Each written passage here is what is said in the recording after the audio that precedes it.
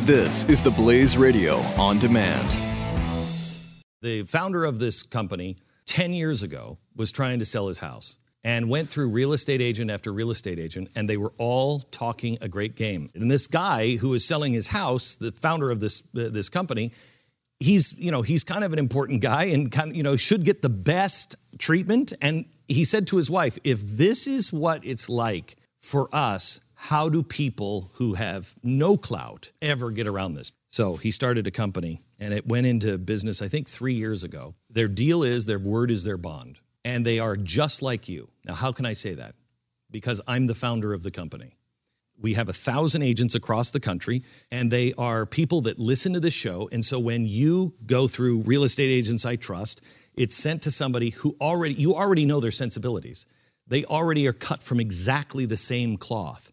There's got to be a better way. There is. realestateagentsitrust.com.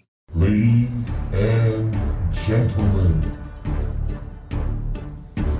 Billy Hallowell and Chris Field, the Church Boys. From the sublime to the ridiculous, but mostly ridiculous. It is a play to ruin a wonderful Sunday afternoon. I hate these guys. Well, welcome to the Church Boys. We're here. We're us. We're not going skiing. Oh wow, here we are. so Chris, your dream has come true. It has. Your dream has come true. Did you get the diagnosis I was hoping for? No. You're awful. You're an awful person for saying that. Yes. Not for saying that. I feel like we haven't done an episode in forever, but it's only been a couple days. I know. This has been the longest 4-day week maybe ever. Would you agree with that? This has been a crazy 4 days, and I don't even know why. I mean, I don't know. It's just like, how can this week not be over yet? It's only a 4-day week, and we're still. And this has been the longest day ever. This is we're recording on Friday. I feel like we have been working for 14 days. It's nuts. So normally, so this is the time of the show when we, talk about our lives and try to be a little bit funny. We don't usually jump right into stories, but sometimes we do. But we have to address something now here at the top of the show, because you're going to hear it on social media in the coming days. And so we just want to put this out there so that nobody's freaking out, nobody's getting worried. But there is a major announcement happening here on our show with one of the people on our show, and it's not me, so it's the other one person on the show. Billy has decided to that he's going to finally have the operation, and will now be known as Charisse McClare. Charisse McClare. Oh, poor Carly. and Rivette. Well, not poor Rivette. I mean, Rivette was a victim of Charisse as well. But now it's going to become official. He will officially be known as Charisse McClare. Though you've decided to keep the male gender pronoun. Is that right? Well, no, I'm going to go with they, which apparently is what's in right now. Actually, we do have an announcement. And Billy, why don't you go ahead and share with the people what the announcement is? Chris has decided. No, the announcement, and it's a serious announcement, but we're laughing about it because it's sad and it's happy and it's okay. Fine, it's just sad for Chris because I can't harass. Actually, it's probably happy for you. I can't harass you every second of the day anymore. You still can, I am going to be. I am all the time. Well, yeah, like that's what's going to happen. Nothing's actually going to change. It just won't be happening on Slack. I am going to be leaving the Blaze as of June 17th. Yes, but the show will still continue to go on. Right? The Church Boys isn't going. We're not going anywhere. The Church Boys isn't going anywhere. And in fact, we're looking to expand. Our hope, absolutely, is that the Church Boys will be in more places in the coming weeks and months. That's the goal. So this does not impact the show at all. Because you people have listened so hard and have loved so hard, we are actually talking with people about expanding what it is we do. Now, we can't give any details about that, or I don't mean to be cryptic. I mean, I do mean to be, but I mean to be cryptic, not because I want to be cryptic. No, you want to be cryptic. You like being cryptic. The situation necessitates that we be a little bit cryptic. Anyway, our goal is to expand this show, not just in we would like to expand it in numbers of shows, minutes spent recording, and that sort of thing. But we're also looking to expand the show as far as reach goes. We've got people interested in talking to us about hopefully carrying us in other places. Now, I don't say that to I got to knock on wood. I don't want to jinx it, but I'm just saying, and Billy can back me up on this. We have people who are very interested in the show and like the show and like what they're hearing. And that all is true because, one, we are so scary talented, but even more importantly, we have people like you who listen faithfully. You have listened hard. You have responded. You have given us great traction and attention, and we have done probably better than, certainly better than our parents or wives would have expected. It's been a really fun year. I mean, it's just actually a year and a half almost now that we've been doing this. Yeah. It's been a lot of fun. We put out a lot of episodes. We've had some great people on the show, and I'm excited that nothing's changed. I mean, right. It is. Look, not being at the Blaze is going to be a huge transition. It's going to be difficult. Speaking of transitions, but it's going to be tough. It's never an easy decision to leave somewhere, especially after a long time. Some place you've loved so much, right? Yeah, and I think but the bright side is that we're continuing the show, and right. I'm just excited we've just had so many think through a list of people who have come on the show who have actually subjected themselves to this. Right. Oh yeah. It's amazing. Poor Matthew West. I would actually say Matthew West, who by the way has not come back since you've insulted his Grammy non-nomination, has probably been our biggest victim. But so many others Morgan Freeman, we've had crazy people. Yeah. In a good way, crazy on the show. And it's been good. Well, and sometimes bad way crazy. And sometimes bad ways crazy. Like Ann Lotz. Oh my gosh! Somebody she's not crazy, by the way. She's not crazy. She's not crazy. I'm just that was an inside joke because of something else. Go ahead and tell people what happened. I'm going to tell it because I think it's crazy. Somebody stopped listening to us and unfollowed us because they felt that we were insulting Anne Graham Lotz for saying that maybe God kept her father alive. Maybe it had something to do with Jesus's return, his second coming. We were not putting her down. We were saying that's a curious, interesting thing to say. I don't know that I would be that definitive, but she chose to be. I think she's very interesting. I like her. We've had her on the show. So for somebody to be that offended by that, they would stop listening is just kind of, it's like, do we need a safe space now in the Church Boys? I don't know. There is no safe space when it comes to the church. But we say that, and listen, the guy who engaged with us was very kind. He never was never nasty, and I don't want to use his name because I don't want to put that out there. That's not who we are. But we just had a disagreement, and he was kind about his point of view, and we tried to be funny and kind in our response. And I don't think there's any bad blood there. I think that he's open to communications later, and he's actually open to listening to the show again. Maybe not after this, but nothing against him. I'm more upset with the idea that people would be that offended by something that wasn't even whatever. Right. I honestly, if I got upset with every person who tweeted or said something, we would be here all day talking about these things. Did you listen to? There was that comedian, that Steve Hughes, that's been floating around the internet recently, and it's from an older comedy show that he did. He's actually Australian, but he's British. And he's doing something like the Apollo in London or something about people who are offended. He says I have no time for people who are easily offended. And just he says what nothing happens if you get offended, nothing happens to you. And his example is he says I was at a comic club the other night. The comedian made a joke about the Lord, and I was offended. And then I woke up and I had leprosy. He says, that doesn't happen. That's not what happens when you get offended. Nothing happens. Just grow up. Right? He says, we teach, and I teach my kids. My parents taught me this. I teach my kids this. He said, we teach our kids.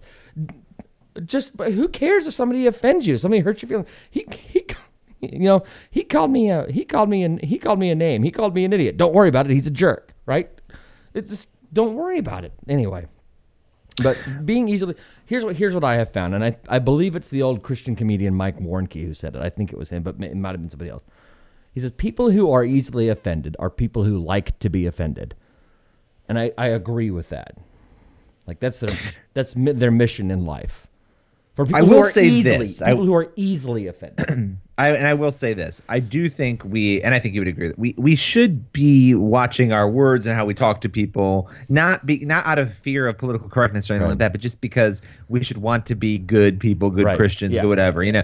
But you watch your words, but then you also watch how offended you get. And I try not to get offended by things. Some things we all have triggers, right? There's things that we are probably more easily offended by than other things. So you try not to be. I don't. Anne Graham Lotz has never been on that list for me, but I'm sure.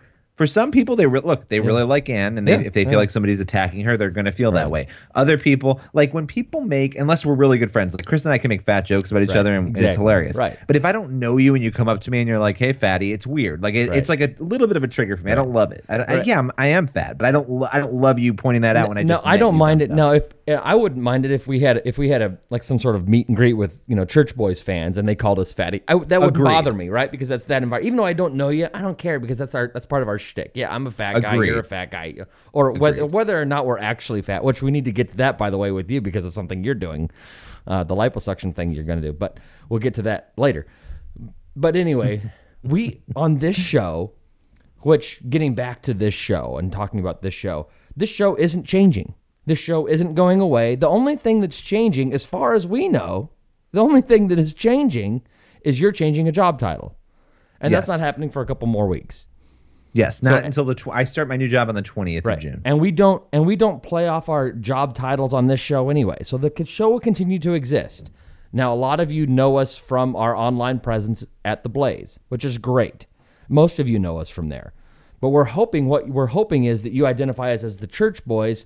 Oh, yeah, and they also happen to work at The Blaze, or they also happen to work at the Bunny Ranch, or wherever it is we happen to work. So the show's not changing nothing. Now that I would also add to that. So about this show, listen, we push the envelope a lot of times. That's what we do. I mean, for a quote Christian show, right? Because we are believers. Really exerts us being fat guys, pushing the envelope. Right, pushing the envelope on what my chair can handle here that I'm sitting here. But anyway, so. Yeah, are we going to offend some people? Yeah, we are. Do I care? Only if I was doing something that's actually something that would embarrass God, right? You know what I mean?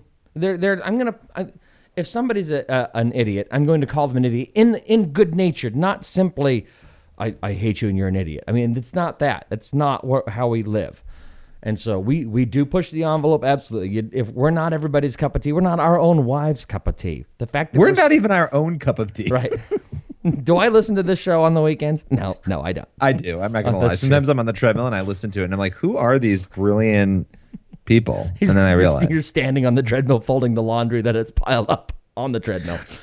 So I just want to say I announced that I was leaving, and I'm looking at Facebook right now about 13 minutes ago. And the first comment, "We will miss you. Will you still do the Church Boy?" Nice. Woohoo! Is it somebody I know? I haven't even looked. I love it.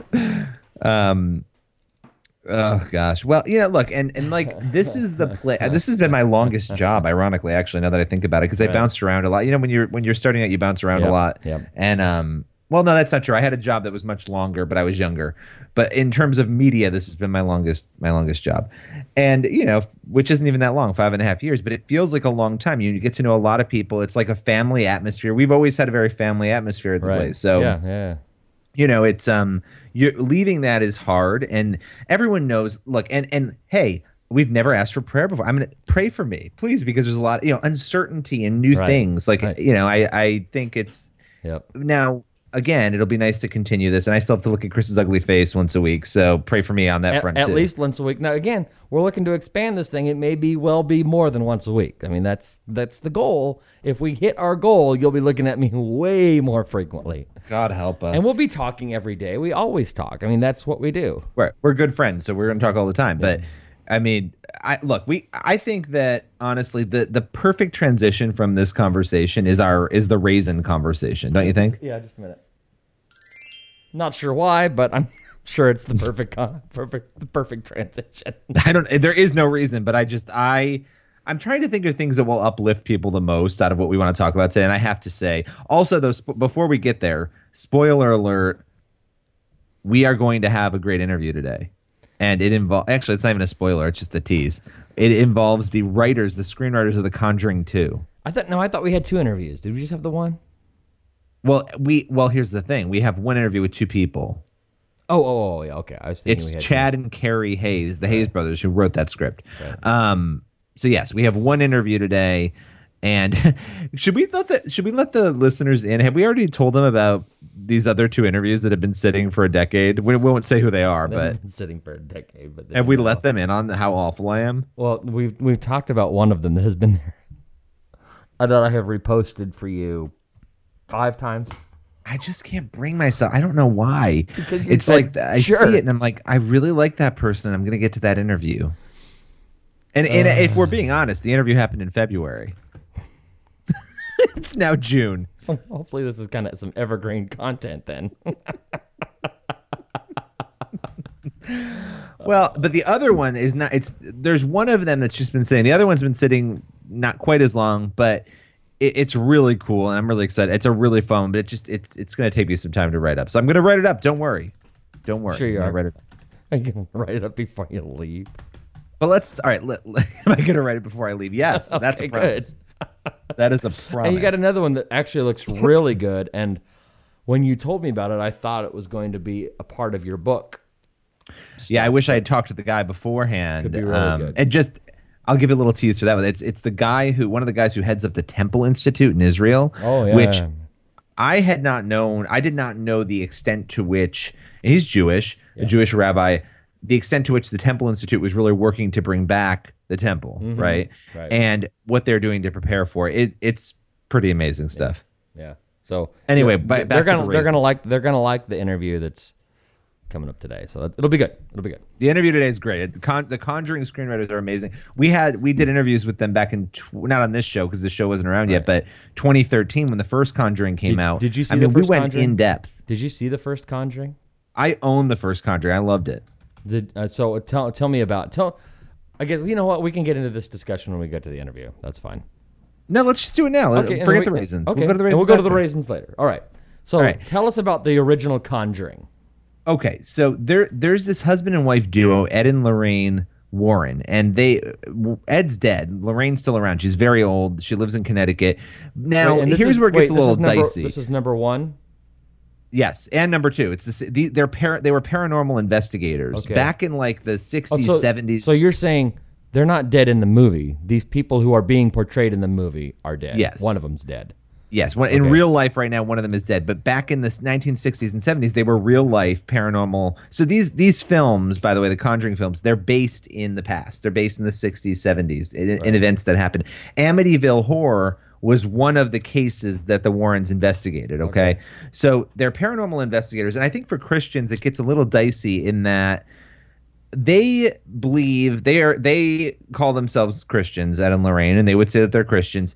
They would do things like seances and stuff, though, to try to figure out what had happened in specific places when they felt there was demonic infestation or evil. Now, that's where you get a little bit, if you're talking about a Ouija board or you're talking about other things like that, Christians would generally say, no, we're not supposed to touch those things. It's not Christians would generally say. Christians would say. Would say, right. Now, the word seance, the way that, and this comes up in the interview that you'll hear today, are you trying to be prophetic or are you trying to tap into dead people, right? So there are, and this is a fascinating debate too, the difference between prophecy and believing that there are modern day prophets who can lay hands on you, pray, and tell you things, not about the future, but about messages from God. That's kind of different than projecting the future out, which I find the whole debate fascinating. Yeah. But yes, I mean, definitely Ouija boards and things like that Christians should not be touching. Now, I don't know if the Warrens used Ouija boards, but the point is I think they engaged, based on what I had read in some of the history, they had engaged in some of their investigations maybe in things that Christians wouldn't all be comfortable with. Now, this particular case that The Conjuring is based on was a family, I think it was Rhode Island, if I'm not mistaken. A family moved into this house and immediately started having these bizarre things happen in the house. And it intensified to the point where they brought the Warrens in to try to figure out what was going on. Right. And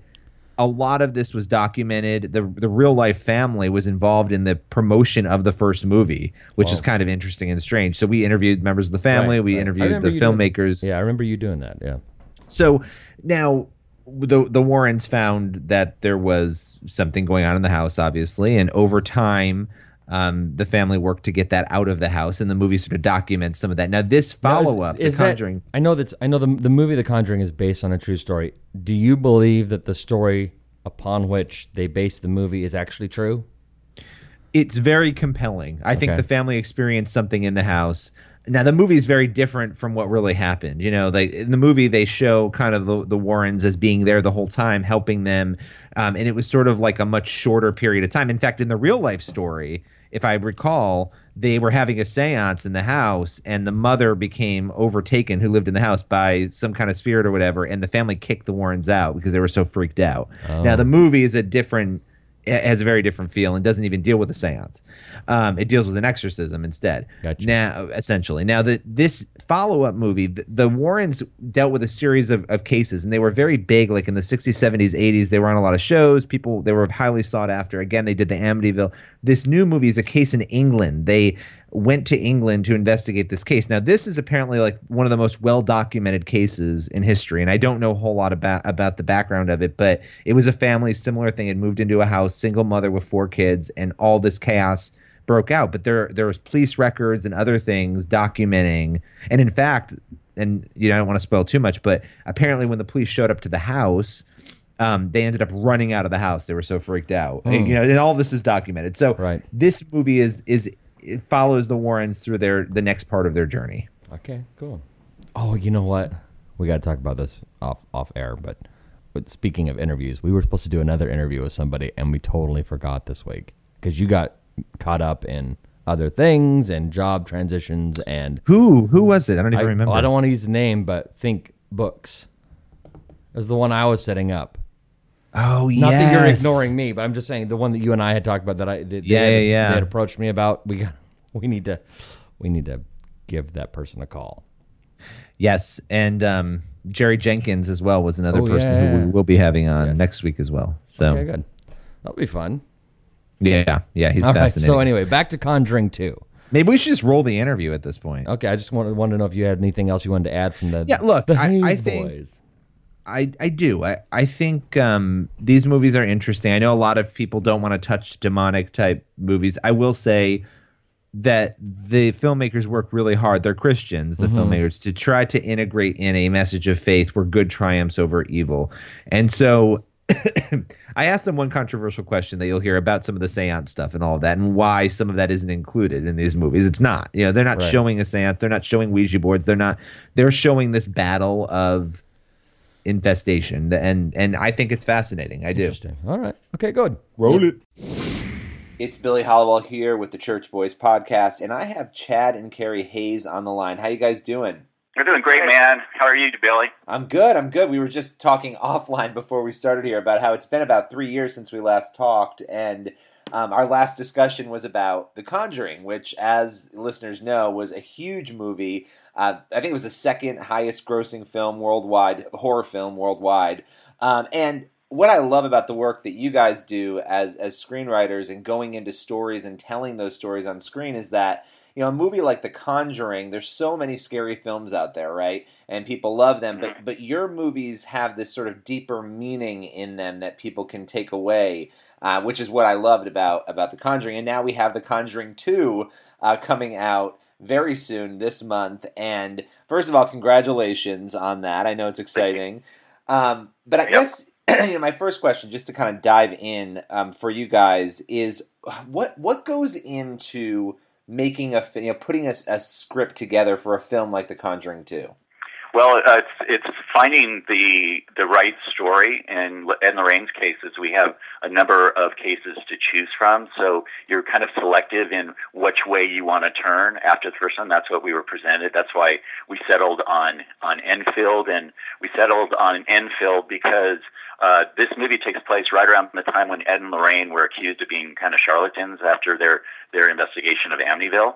And so we found that really interesting because they were up against people that were non-believers. They were on talk shows where they were confronted by people, and it was a volatile time for them. But they stayed steadfast in their faith. And Lorraine will tell you, if she were on the show, she says, "I don't really care what people believe because it's between me and God knows the truth."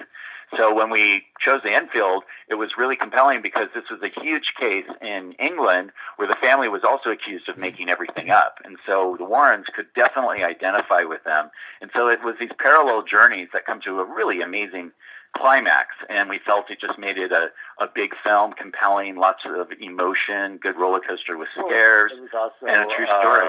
Another story, about a good family, and you see how this disrupts a good family, and Jen, I think that's important because you want to start good, and then you want to break the pieces, then you want to bring them back together, and because it was true, it just resonated. Everybody, New Line and all of it. So I think this is the next story. It's really it was great. Really, Now, it was just such a fun film. Now you guys are Christians, which I think is what it may shock some people. First, there's a couple of layers to that. The first layer is that obviously Hollywood, for some reason, a lot of people assume there aren't Christians in Hollywood, but we know there are Christians in Hollywood, and there are a lot of them.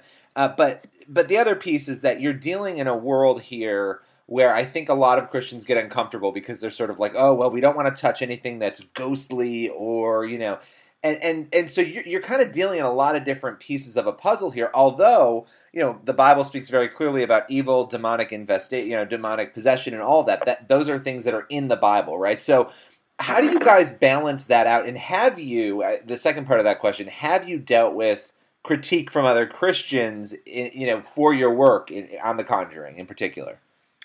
I don't think we have ever negatively been critiqued that I've read. I mean, we've got tons of support from the Christian world because, as you say, even in the Bible, I mean, the battle of good and evil has been going on forever, right? So now it's kind of like if you look at it and if you ultimately believe that world exists, and then in our movies, good will always triumph over evil, with the power of faith and God and so on, then it's actually a really good kind of a lesson book, we feel, for younger audiences especially. Well, you have Christians that say, why do I want to go and support the demonic when, in fact, I would hope that they would look at it the other way, is by exposing that the demonic world actually exists to people who are non-believers, raises a lot of questions, and people go to faith to have that power. Some of them may be experiencing what we're showing in our movie and not understand it and just suddenly go, oh, shoot, that's happening to me. That's where we get a lot of those thank yous where people come up and go, man, I saw your movie and I was terrified and I thought something was wrong with me. And then they would go and talk to a priest. And I think we talked about this last time, Billy, like, when you core out these movies and, Carrie and I are into Ephesians a lot, and the armor of God and all that. And in the Bible where it says in your struggle, not against flesh and blood, and that whole verse, it's just, it's an amazing tool to be able to use. And I think since we spoke last time, what we've been hit up by is a lot of priests who come up to us and ministers. And I mean, Rick Warren shook our hand and just said, well done, gentlemen, really well done. And it's the truth, and because of that, I would hope that Christians would support it. And in fact, we know they have. It just crossed over into that world in just such a huge way, rippling all over the world, literally, on the faith-based community, which we're highly appreciative of. It was really great. Yeah, well, and the thing is, and I have not actually seen critiques of you guys, but I was curious. And I was curious to see it because everybody, there's always a critic, right? And especially, and I'm a Christian. Yes, of course. In the Christian world, sometimes there's always a critic. So, now, what's fascinating to me is since the first Conjuring came out, there have been so many news stories. I mean, this issue of good and evil, a lot of people will try to laugh off, stories of possession or infestation and say, oh, that's crazy. You get a lot of atheists sort of doing that. But there seems to be an uptick in discussion about these topics, and it's really fascinating. I mean, you get in and you start talking to priests and pastors about this, and they will tell you their theories about, as society sort of secularizes or removes God, that there's a bigger opening for some of this. And there's a lot of interesting theological discussion and debate about that. I guess as you guys have looked at all of this, in particular in the story that is the underpinning for The Conjuring 2, a story that happened in real life that you guys have investigated, what were some of the most shocking things about the story that compelled you and sort of forced you guys to believe that it was true, the real life story? I think if I could say one thing, like Janet, the daughter that we really focus on, had this voice that would come out of her, but literally put water in her mouth and marbles in her mouth, and they taped her mouth closed, and the voice would still speak. And what really drew us into it, quite honestly, is we went so into all the encounters and went back to the original material. And the very first police investigation, there were two cops that showed up, Heaps and Peterson, and they showed up and they literally ran out of the house because they were witness to supernatural activity. And they were dumbfounded. They didn't know what to do. And it was the female officer who happened to know a priest. She was a Catholic, and she said, "Maybe you should talk to my priest." And that's where that whole thing started for that family. It's really, it's so interesting, Billy, because you like in The Conjuring, Chad and I had the handwritten notes, from the family, and hearing their stories. And when somebody's telling you this, you can kind of get a sense of fake or fiction, right? Well, Janet, she's a full-grown woman, is just still rattled by what happened. And if you go, man, I got to get this story told, and because I think people will relate to stuff like that. Yeah, and it was such a big case in England. It was, like the equivalent of our Amityville here, sort of, without the murders and stuff like that. But it was that well known, and to cross-document these things and be able to actually dig in and discover the truth that was written so long ago by eyewitness. There were so many eyewitness accounts to this thing that I don't know how you would ever avoid it being not truthful. Yeah, she had different things happen to her, specifically, and that you'll see in the movie. But that was different than The Conjuring, and it's as storytellers, we need and wanted to present something as good, if not better, than the first one, because everybody's going to go in having high expectations, especially, James, Chad, and I was going, okay, we're very challenged here. We got to do something. Well, here's the exciting news for your audience. It opens next June 10th, next week. Next Friday. Next Friday, and we did a giant test screening, which you normally do on these things, and it tested higher than the first one across all audiences, and actually more than the audience found it as scary or scarier than the first one. Well, and that's very exciting for the us. thing is, you could make up a story, right? And Hollywood does this all the time. They put a scary movie on, they make up a story. Or you could take something that's based on a true story and create something around it. And sometimes that's a little more terrifying. Again, you're going to have your critics who say this isn't real, this isn't true. But I guess let me ask you this in relation to that. How many people from the original story, the family, the police, others, did you guys interview? How many of them were involved, and how deeply were they involved in the process of formulating the script for this? Well, on the original story, the whole family got involved. Like it was so well documented, And then James did a number of interviews with the family over in England, which really, cross-referenced what was in print versus what happened to them personally. And so that all, got placed into the screenplay. And we try to. When you base something on a true story, yes, Bill, you're absolutely right. Most of our stuff came from Lorraine, to be honest with you, right. Because it's her story. And she was there, and it was just prior to the Lorraine and Ed getting there is where we had to fill in with the Huston family. But when we write these things, it's great, Karen. In particular, look for true stories. Because people can look them up and they can study them on their own, and they see that us as writers, that we may have condensed the timeline and they may have spent a year trying to battle this thing, but you know what, we only have 2 hours in a movie, so our timeline might be, take some liberties there, but we really try to stick to as much of the truth as we possibly can. Now, let me ask you guys kind of a difficult question. I'm not trying to put you in an awkward spot, but I'm really curious about this. When you, like in the first movie, I know that the way the story has gone is that in real life there was sort of a seance. There were some other elements that happen in real life that aren't shown in the film. Are there ever times where you have to kind of leave things out, or you choose to because maybe, there are certain things that Ed and Lorraine did that some Christians might say, oh, well, we shouldn't do that. We shouldn't do seances. We shouldn't touch those. Is there a balance in kind of how you address those things in art and how you bring them out in the film, keeping in mind the Christian audience? Yeah, I think you can temporize it a little bit depending on where you feel. Like, you got to remember, in 1949, they were selling Ouija boards as games, Right. And people were playing with them, and that's when, if you can go back, there are a lot of things that started happening in 1949 that surround the Ouija board, and you'll just see a huge influx in that. There would be things like. Like what you wouldn't do, I'm trying to think. Ed and Lorraine are two individuals who make choices, all of their own choices, right? And it's like everyday Christians make their own choices. Lorraine, who is a psychic, used her choices as creating a seance. Right. But she is working in her mind for the Lord. You know what I'm saying? And she has been given this gift, and she doesn't look at the gift as it's a bad thing, but that's, I think, and seance has such a negative connotation, but when you actually watch this movie, and the truth is Lorraine did do a seance in Amityville, and that's how she discovered the truth there. And she discovered something else I don't want to give away, which was amazing when we found out what had happened. It ties into the first film.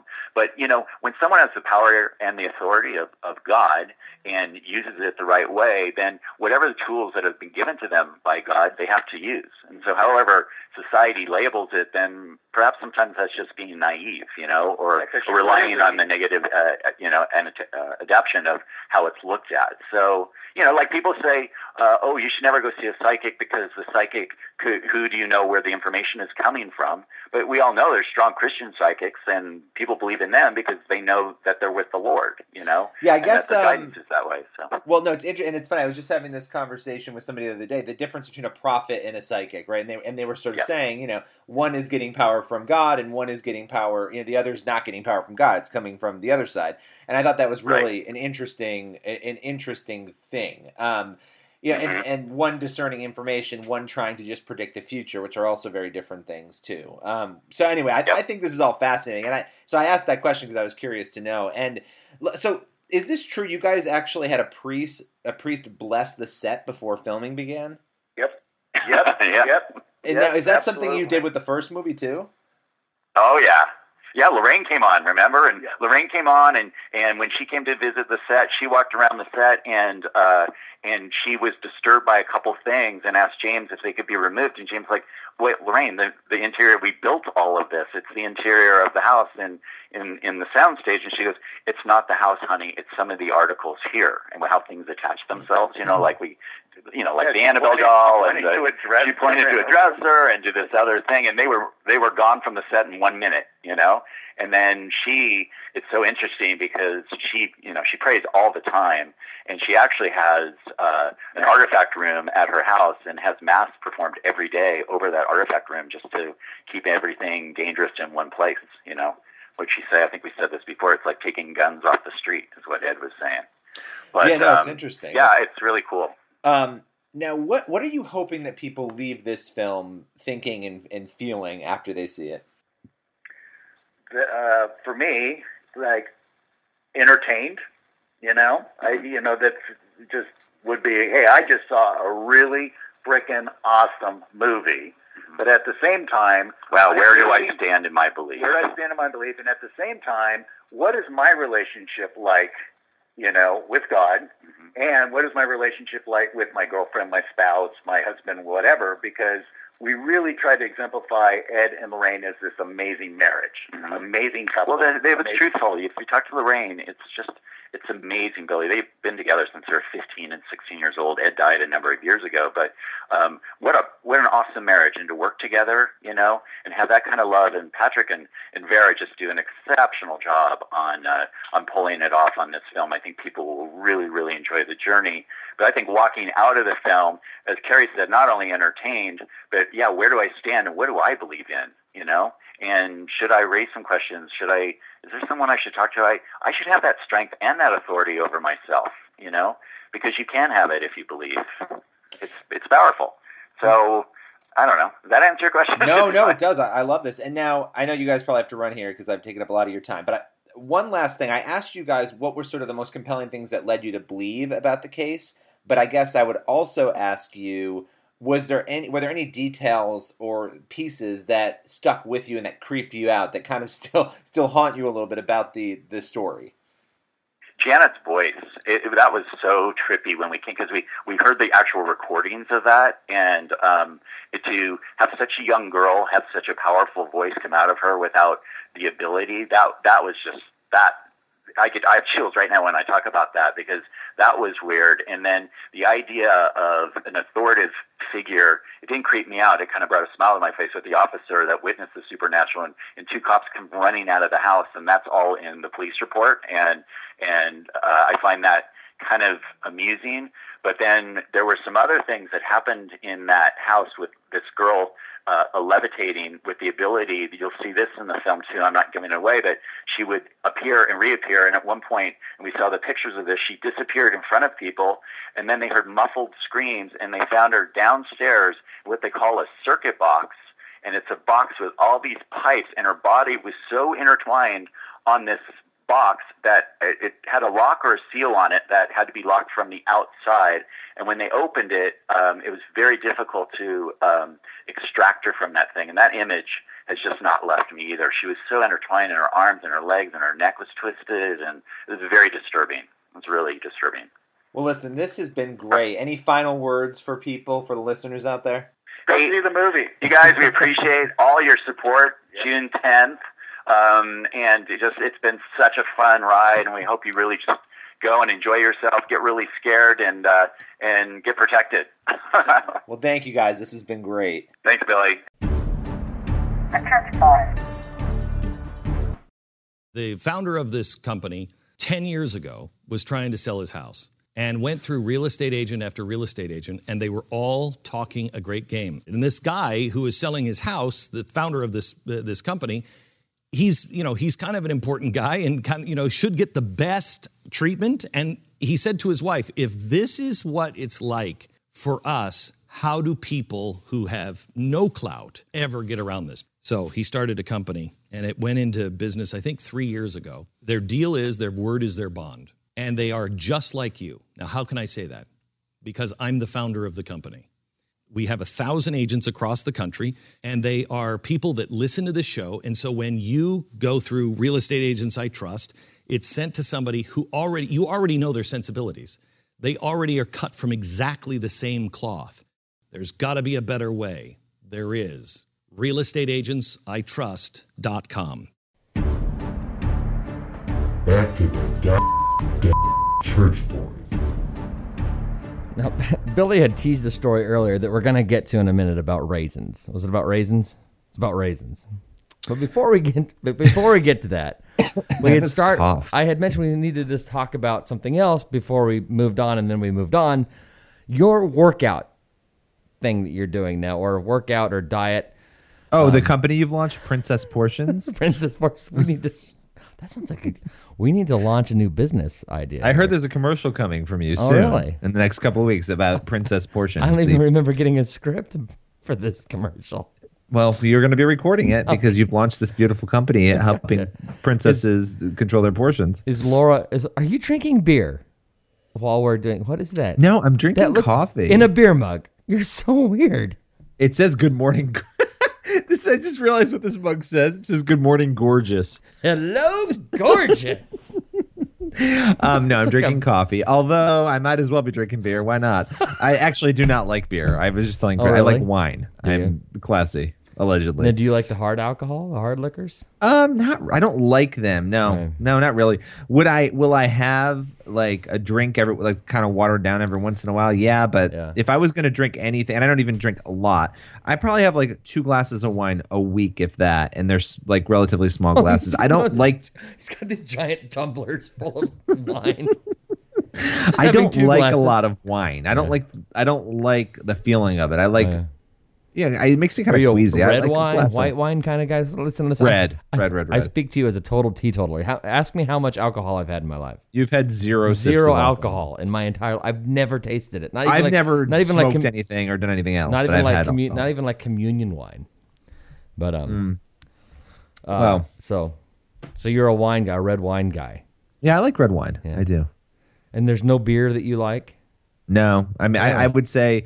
No, not really. I every once in a while, like I could sip one and be like, oh, that's okay. But it kind of grosses me out. Really? There's only, Alcohol has no appeal to me at all. It's not like I'm fighting this temptation. I have to stop, and so I'm not becoming an alcoholic. It's like, no, it's just not for me. And there's no temptation. The only thing that's tempting about any form of alcohol is beer, because I'm curious on the taste, but also because it's like baseball and beer go together, and I am such a big baseball nut. I love baseball so much. It's like I almost feel like I'm missing out on my enjoyment of the game by not having a beer, and I know that I'm not. It's funny like, you say that, because I will have a associate beer. the two things together. I will have a beer in a situation like that, like at a game maybe or watching something. The Bachelor. Or Oh, I hate The Bachelor. I'm not John Seidel here, okay? Let's not. Yes, but you like your get it girly twisted. reality TV shows, so you can have your beer during then, so you can pretend to be a little bit manly while you're sitting with your wife on the couch watching whatever nonsense. You really are quite the creature. I am. You really are. So, okay, so back to your diet thing that you're doing. So it's not princess portions, that's my thing. But so explain this to me. It sounded, the way you explained it to me, it made it sound like you were buying stock in Tupperware, essentially. So it's called the 21 Day Fix. Okay. And I have to say, look, wait. Every 5 years I lose 40 pounds. What? Now, isn't there, and maybe you'll get into this, isn't there a connection to Rivette in all of this? Like evil Rivette has somehow caused this, or she's connected to it? No, not this one. Oh, yes. Evil Rivette is, because her husband sells like the Beachbody products, and that Beachbody's the parent company. Okay. I actually want to have the 21 Day Fix creator on, because she's out of control. Like, she's amazing. Anyway, look, I'm not big on these like diet plans. I lose 40 pounds every few years. I did it with a personal trainer last time, and then I gained it back, of course. But I did it with a trainer last time. The time before that, I just did it by working out and eating less. So how quickly do you normally lose? You say you lose 40 pounds every 5 years, but like it's like you lose and gain 40 pounds in 5 years. Like you get back to where you were every 5 years. The last time I lost the weight, I started in like end of January, and by April I was down 40. Okay, and then you kept it off for a while, and then it slowly crept back. I would say 2 or 3 years it came back. So slowly. Actually, working at the Blaze is what, like 30 of the pounds came back. I was way more active before. I would go to Queens. I'd walk to work. I would walk back. You know, it was just, even if I didn't want to be active, I was way more active. And then the minute I started at the Blaze, it was like, okay, I'm going to sit down and eat bonbons while I type all day. Right. So look, I was looking for something that would be good, that wouldn't be, I wouldn't be obsessed with it, and it wouldn't be something where I had to buy a million products to do it. Right. Now, having said that, you do have to, for 21 Day Fix, you buy the workouts, it's like $160 for the whole plan, but you really don't. I mean, there are other ways around it. We paid for one, my wife and I were both doing it. It's all based on containers. So there's different size containers that are different colors, and there's carbs, there's healthy fats. Now, do you buy these containers from the company, or do you like? You can buy them from the company, but if you go online, there's like there are like spreadsheets that show you how, like, it's a half a cup of this, a full cup of that. Right. So you could go to the thrift store or the dollar store and buy a bunch of these containers and just put tape on them and write on the tape. Yeah, or you could just use a measuring cup and put food in it and measure it out. I mean, it's not okay. Yeah, look, it's about portion really control. Not bad, right?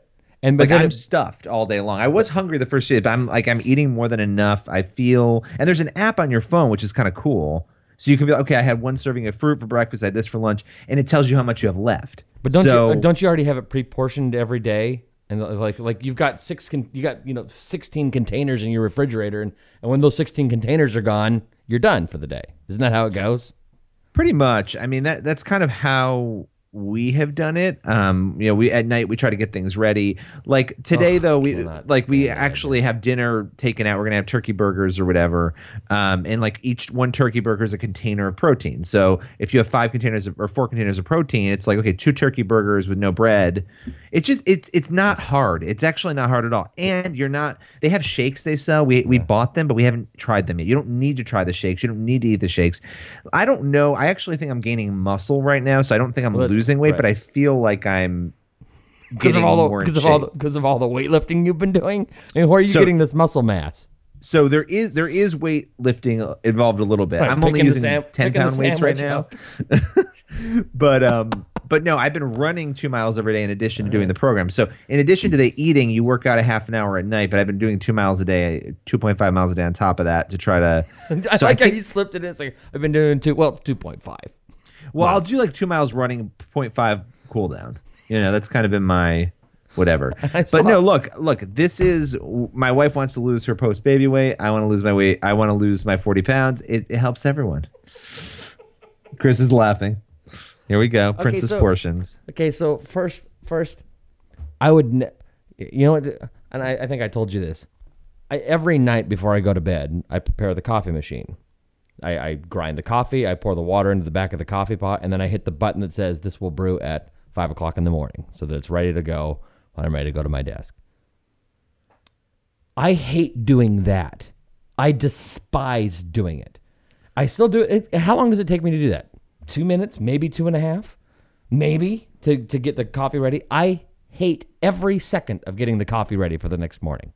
You're kind of a princess, though. I am. I hate logistics stuff. So I could never, doing the portion thing, unless someone else set it up for me and said, okay, this is where you eat from. And like this, almost like it's a trough, but it's in the refrigerator. If my wife were to do all the legwork on a diet like that, I'd be willing to consider it and be a part of it, but I will never do the legwork for something like that. I'm that lazy. I'm that annoyed by process. Well, right? Here's the thing. During the day, I'm pretty much doing mostly fruits and vegetables.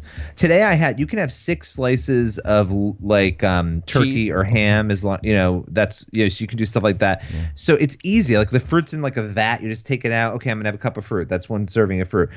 That is kind of how I'm doing it. Now the problem is I love dinner, so I'll try to save a lot of my stuff for dinner. Right? Are you allowed to do that? Well.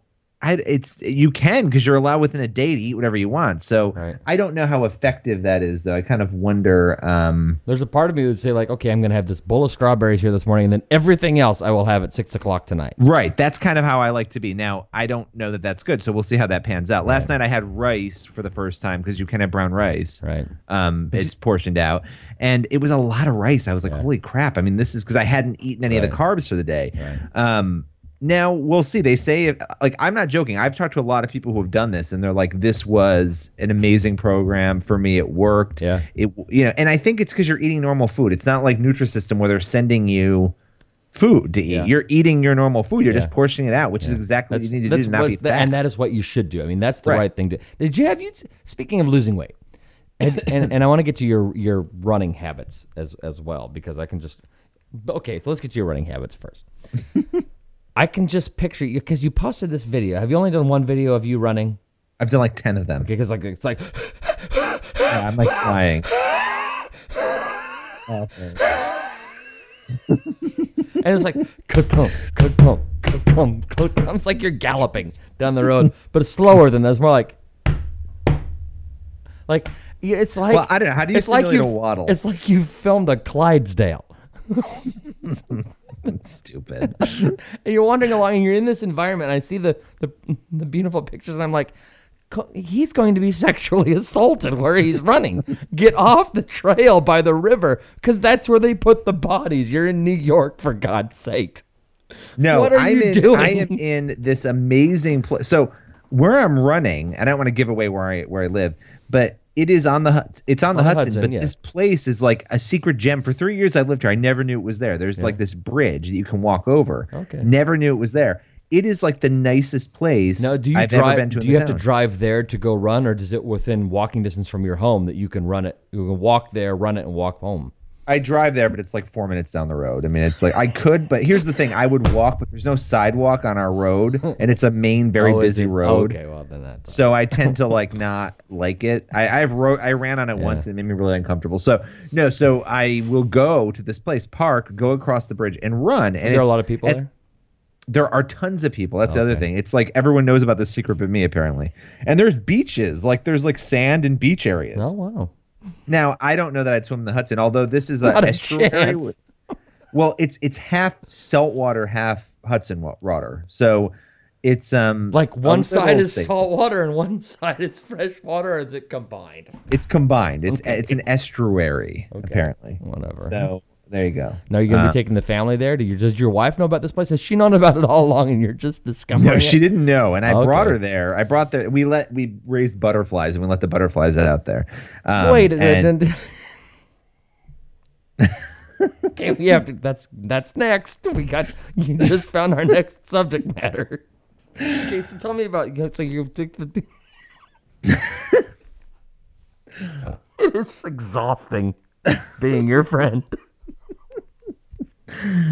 The kids we raised for Ava, my 3-year-old. We had caterpillars that we was this a school Was this a school project? She was studying them in school, so we did it at home. My wife was doing it at school for her kids. She's a teacher for her kids too. So we ordered them. And I know what your wife teaches too. So. Oh, can I tell you a funny story about this though?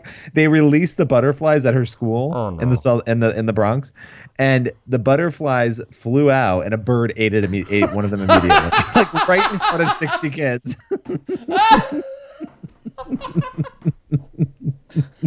They were like, "Be free!" And all of a sudden, it was like a giant New York City pigeon devoured one of the butterflies. It's like that video of that sea lion being set free a few years ago. I think it was in San Francisco. I can't. They let it go. It immediately gets eaten by a shark or a killer whale or something. Anyway, okay. So, is it San Francisco? It doesn't matter. So, okay. Was there a reason you couldn't have let the butterflies? Can't believe we're talking about. Let them go, just like I don't know, on your back porch. Because I didn't want to. I wanted to take them to the park, which, by the way, it was like 90 degrees and everybody was complaining. Ava was complaining. My wife was complaining. It's so hot. Why are we walking across this bridge? Again, was there a reason you couldn't have just let them out on the back porch? I found this little paradise and I wanted everybody else to come and see it, and nobody cared. But why did you feel this need to say, we got to make a trip over here to let the butterflies go? Because I was like, we got to start our workout early. This will be a good walk. It'll be great. And then Ava's like, carry me. Carry me. She didn't want to walk. It was awful. And so I'm like carrying her up a giant bridge. I'm like, this is terrible. We're not doing this again. But I go there every day to run. I didn't go yesterday and I haven't gone today yet, but I've gone every other day to run. And it's great. There's every this other day. Beautiful 9/11 memorial at the end of it too, every other day since Monday you've been there. I went Saturday, Sunday, Monday, Tuesday, Wednesday, I think. See, you've been there. It'd be more accurate to say, I've been there 5 times. Whatever. The bottom line here is that there's this amazing 9/11 memorial at the end of it, which is awesome. It's like a piece of the tower, which is super cool too. Yeah. I mean, it's just a great spot that nobody really had told me about. I wonder why. I saw my neighbors running there. It was They're great. all going, oh, crap. Now he's figured out where this is. We got to find a new place to run. But honestly, I'm afraid I'm going to cardiac arrest because it's so hot. Please be videoing it. Every day you got to do it because on the likelihood of you having some sort of episode or being attacked or confronted, you just got to keep it with you. We got to have this recorded. It's a super nice neighborhood, but it does make me nervous. I wouldn't go at certain times. Like if I was the only one there, it would creep me out. No, I thought you said it was like a park. Isn't it It is, and it's usually pretty busy, but there are parts of the trail. It's like a right. It's It runs like a trail. right along the water, like these big rocks. I saw your videos.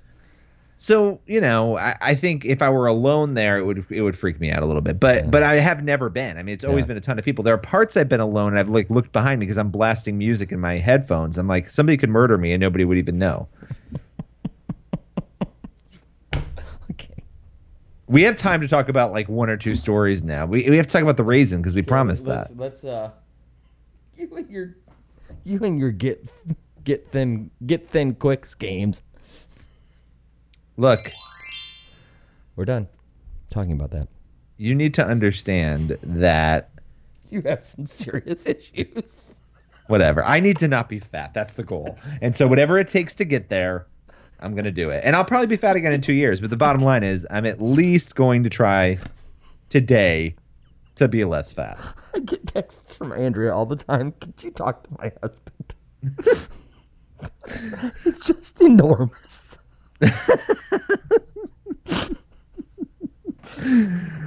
When you go to hell, Chris, I want you to call me and let me know if what color the blinds are and the curtains. Okay.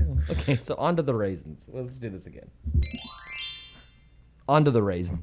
tell everybody what's going Okay, this is like my favorite story of the week. There's this Islamic scholar who is, and apparently she's not the first one. Other people have said the same thing, but her name is Irshad Manji. I think I'm saying that correct. Irshad Manji. She appeared on CNN last month, and nobody covered this. There were like 2 outlets that covered it, and I was like, "This is so amazing. We got to cover it." Apparently, according to this Islamic scholar, there is a misinterpretation going on when it comes to the claim that extremists will use to bring people in and recruit them, that they will get 72 virgins after death if they martyr themselves. That's sort of the claim.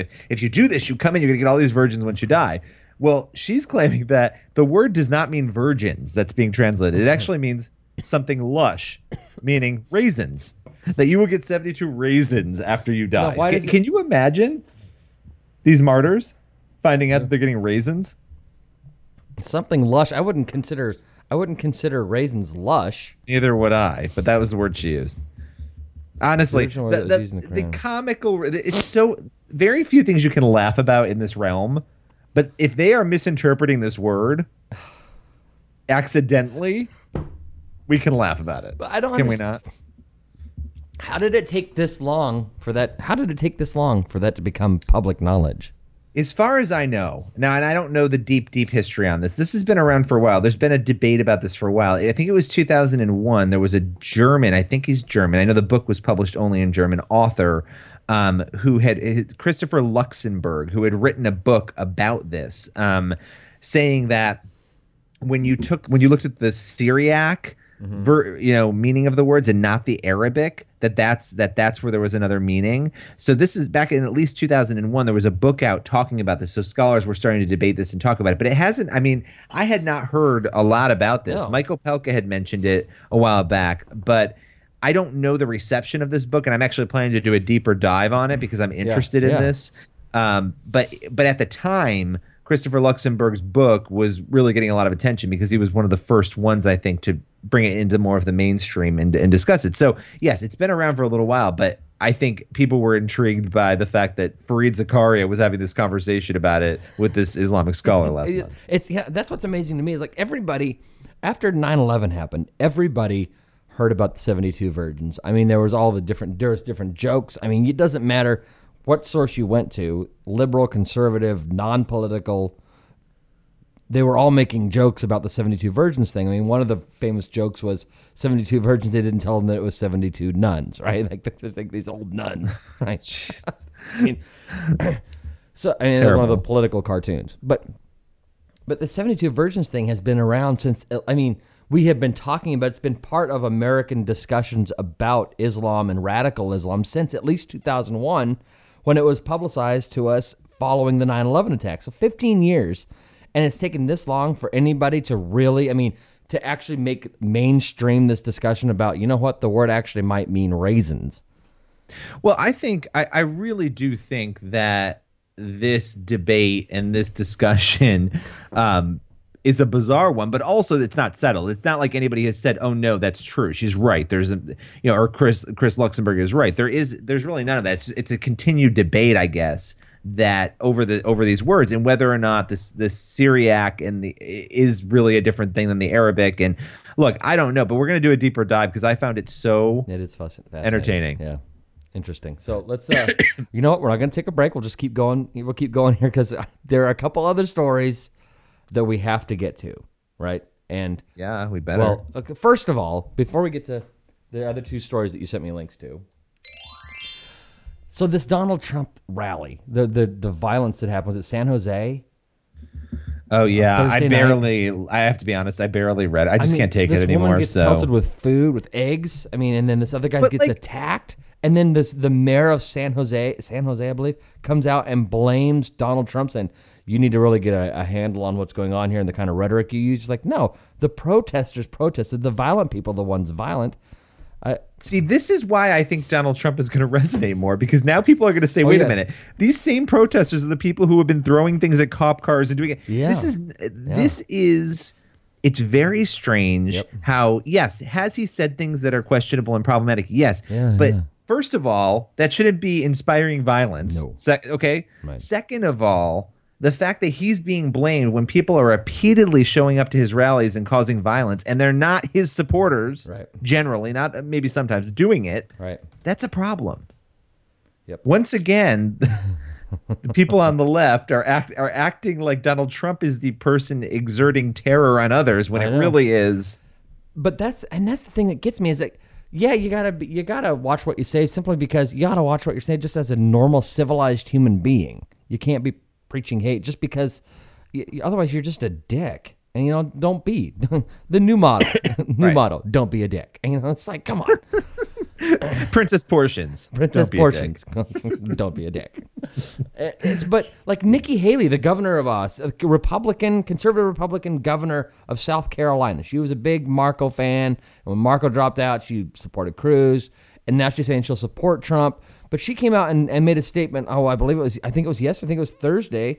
Maybe it was Thursday night or Friday morning following the riots, and she said something about he's got to tone down his rhetoric. I know what that kind of rhetoric can do, because she's thinking back, harkening back to the shootings that happened a year ago in that church in South Carolina, at the black church.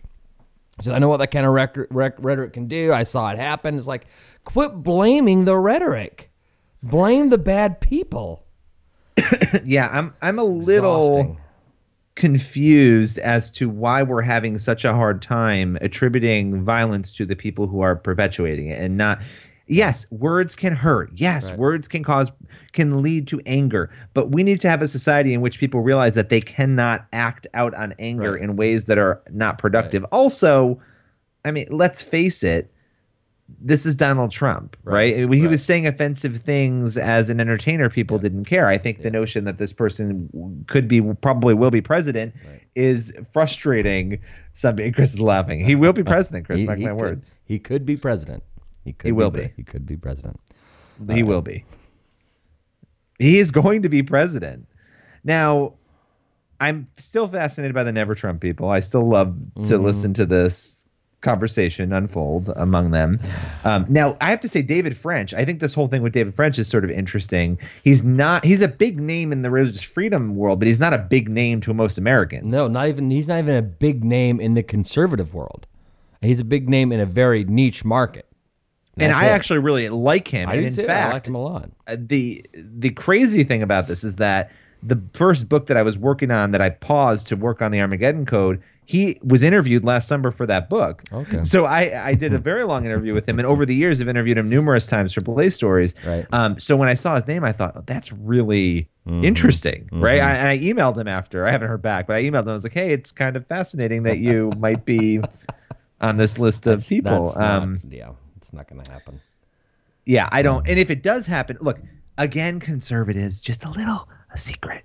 If you nominate somebody who's going to eat away at any of the possible people who might have voted for Trump and not Clinton, Clinton then wins. So if your goal is for Clinton not to win, this is why Nikki Haley and other people are coming alongside. There is not going to be an independent candidate who helps Donald Trump or who helps the conservative cause. It's only going to help Hillary unless Sanders runs third party. Interestingly, though, there was a poll that came out either Wednesday or Thursday where it talked about Gary Johnson has got the Libertarian nomination. When he comes in, both Hillary and it's something like Hillary and Trump go from, you add him in, they go from like 48-44 to 44-41. Like she loses more, support than Trump does from Gary Johnson nomination. I mean, with Gary Johnson, I mean, allegedly, I don't have my numbers exactly right, but she was actually harmed more. It wasn't like Gary Johnson pulled a bunch of people away from Donald Trump. But the problem is part of the reason for that is that Gary Johnson is socially liberal, and his running mate, was it Bill Weld from Massachusetts or wherever? His running mate on this Libertarian ticket, they're both pro-abortion, pro-gay marriage. They're liberals on the social issues and not horribly conservative or libertarian on economic issues. I mean, they are some, but I guess more than some. They're libertarian on economic issues for the most part, but they're not conservative in any way. Don't fool yourself into believing that they are. If you're a social conservative, if you are a social conservative and you're determined to vote, Hillary Clinton isn't your answer, and Gary Johnson's not your answer. And, if David French is, maybe he's the guy you vote for, but he's not going to be elected.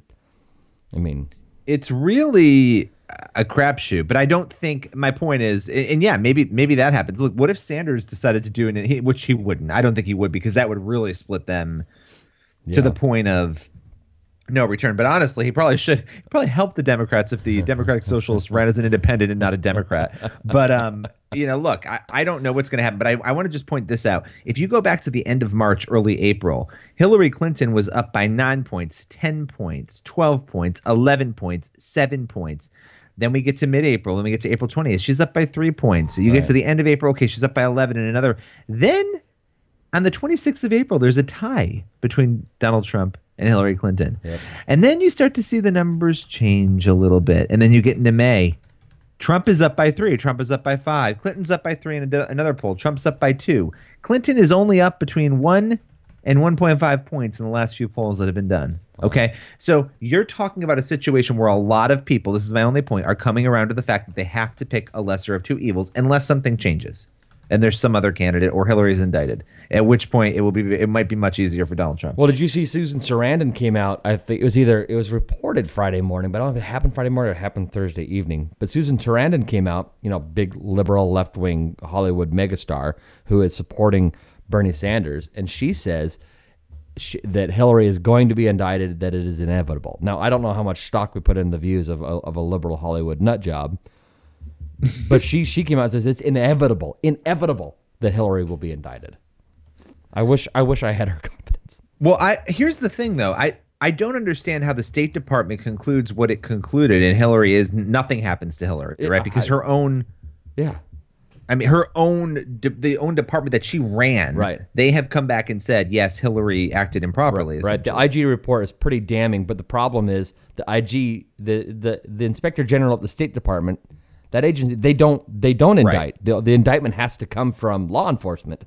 But but you would assume, right, that law enforcement is looking at that. I would assume that they're looking at it. I don't assume that they're going to act rationally or objectively or fairly in this regard at all. Well, yeah, and I'll be interested to see. Now, if she's indicted, that changes a lot. Everything, which is why Sanders is still in the race. Yeah, it's actually a smart move on that socialist part. Why wouldn't he be? He's a poor senator. I mean, he's not well off as far as senators go. He has nothing. They're on vacation right now. He has no real job responsibilities. I mean, he's a member of the minority in the Senate who would go back to vote for a filibuster, I'm sure, if that's what he needed to do. Otherwise, his vote's not going to really matter that much in the Senate. They're on vacation right now. It's summertime. They'll be on frequent vacations. There's no reason for him not to campaign. The campaign supplies for him income in a way. Not that he gets paid by the campaign, but it covers a whole ton of expenses for him. So, well, you're living the good life. You're out there campaigning. He's at Game 7 of the Western Conference Finals. Using other people's money to go to the basketball game. It's pretty nice. He decries social, income inequality, unless of course it benefits him. By the way. I do sometimes wonder, and this is like for another episode because we're rounding out to the end here, but I do sometimes wonder if it would benefit conservatives a little bit and Republicans to talk a little bit more about corporate. There are a lot of times when corporations mistreat people and don't act properly, and I feel like most people would agree with that. There are definitely times that businesses do not treat people well. I agree with that. My point is, why not discuss those things a little bit more? Because you could get sued. Oh, you don't mean specifically.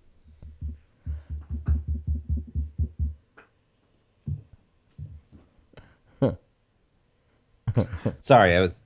Did you drop something? It looked like you dropped something. I did. You suddenly disappeared. I don't know where you went. But everybody has stories about how they feel like they've been mistreated by a business. And to be fair, we work at the Blaze and we love the Blaze, and the Blaze has treated us very well. I mean, we have both been well constipated. That sounds like some sort of you've been well constipated for sure, but I mean, we've been well compensated. We have great. I mean, Glenn talks about it on his radio show. We're not giving away any secrets here.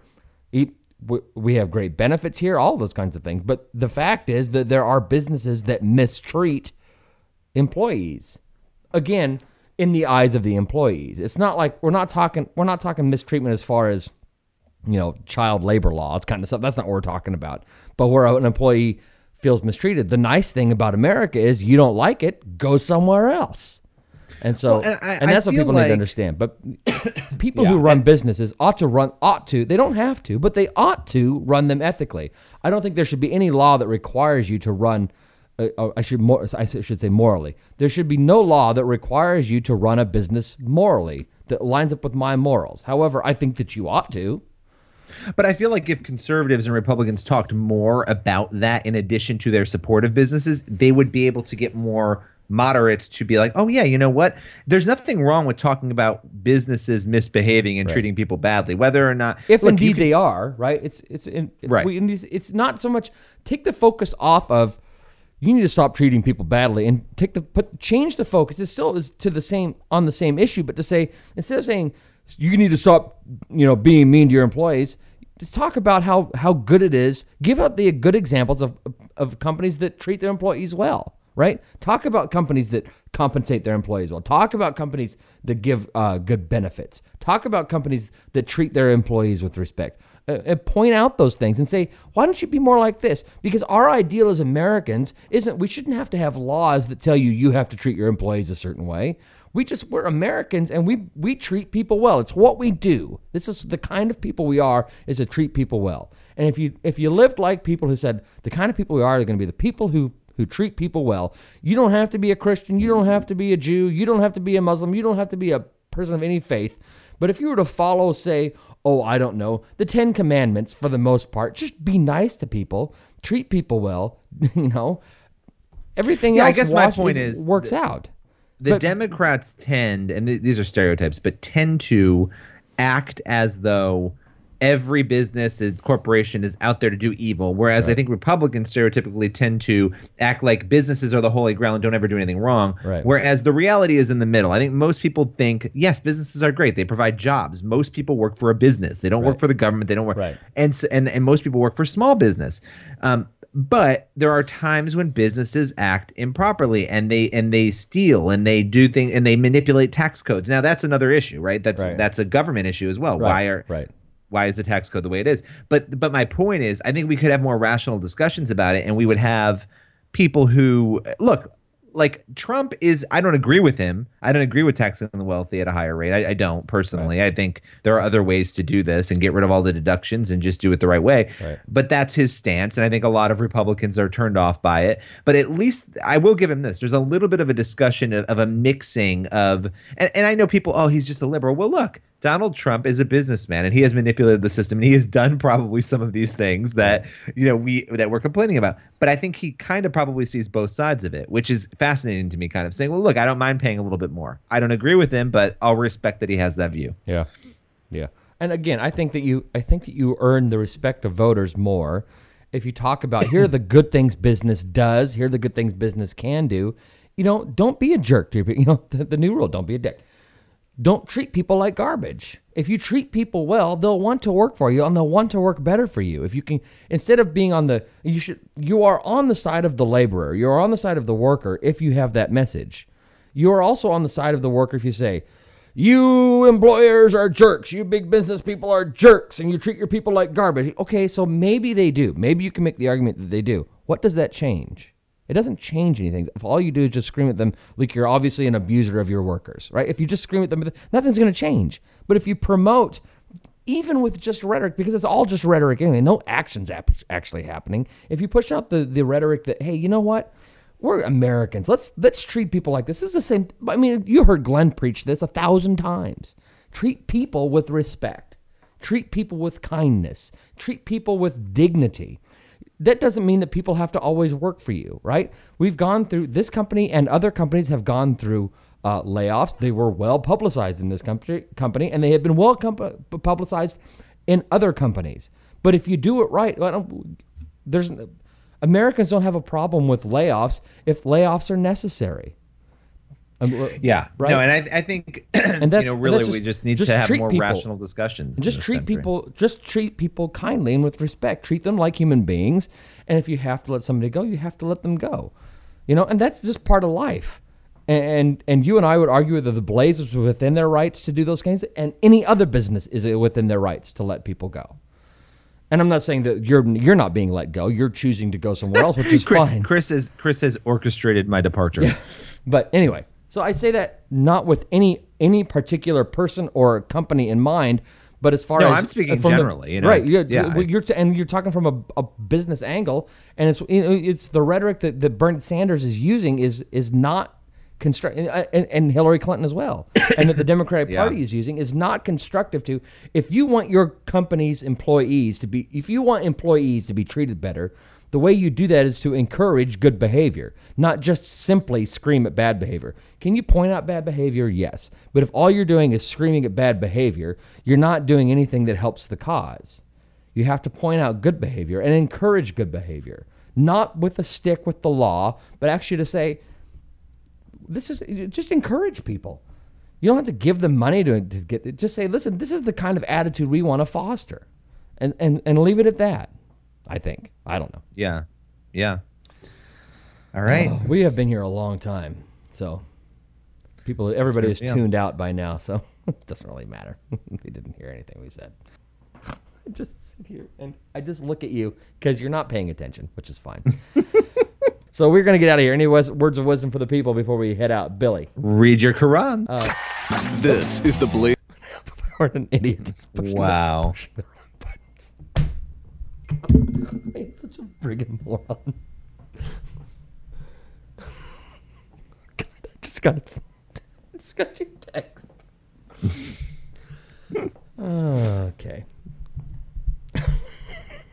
What? Things are just going. Things are just going so well. Okay. All right. So let's just, with that, you know what would help the situation? Help us feel all better about this? Butterflies. Any chance Ava's going to be raising more butterflies? Yes, definitely. All right, that's good. Be releasing them into the wild. You better believe it. The Church Boys.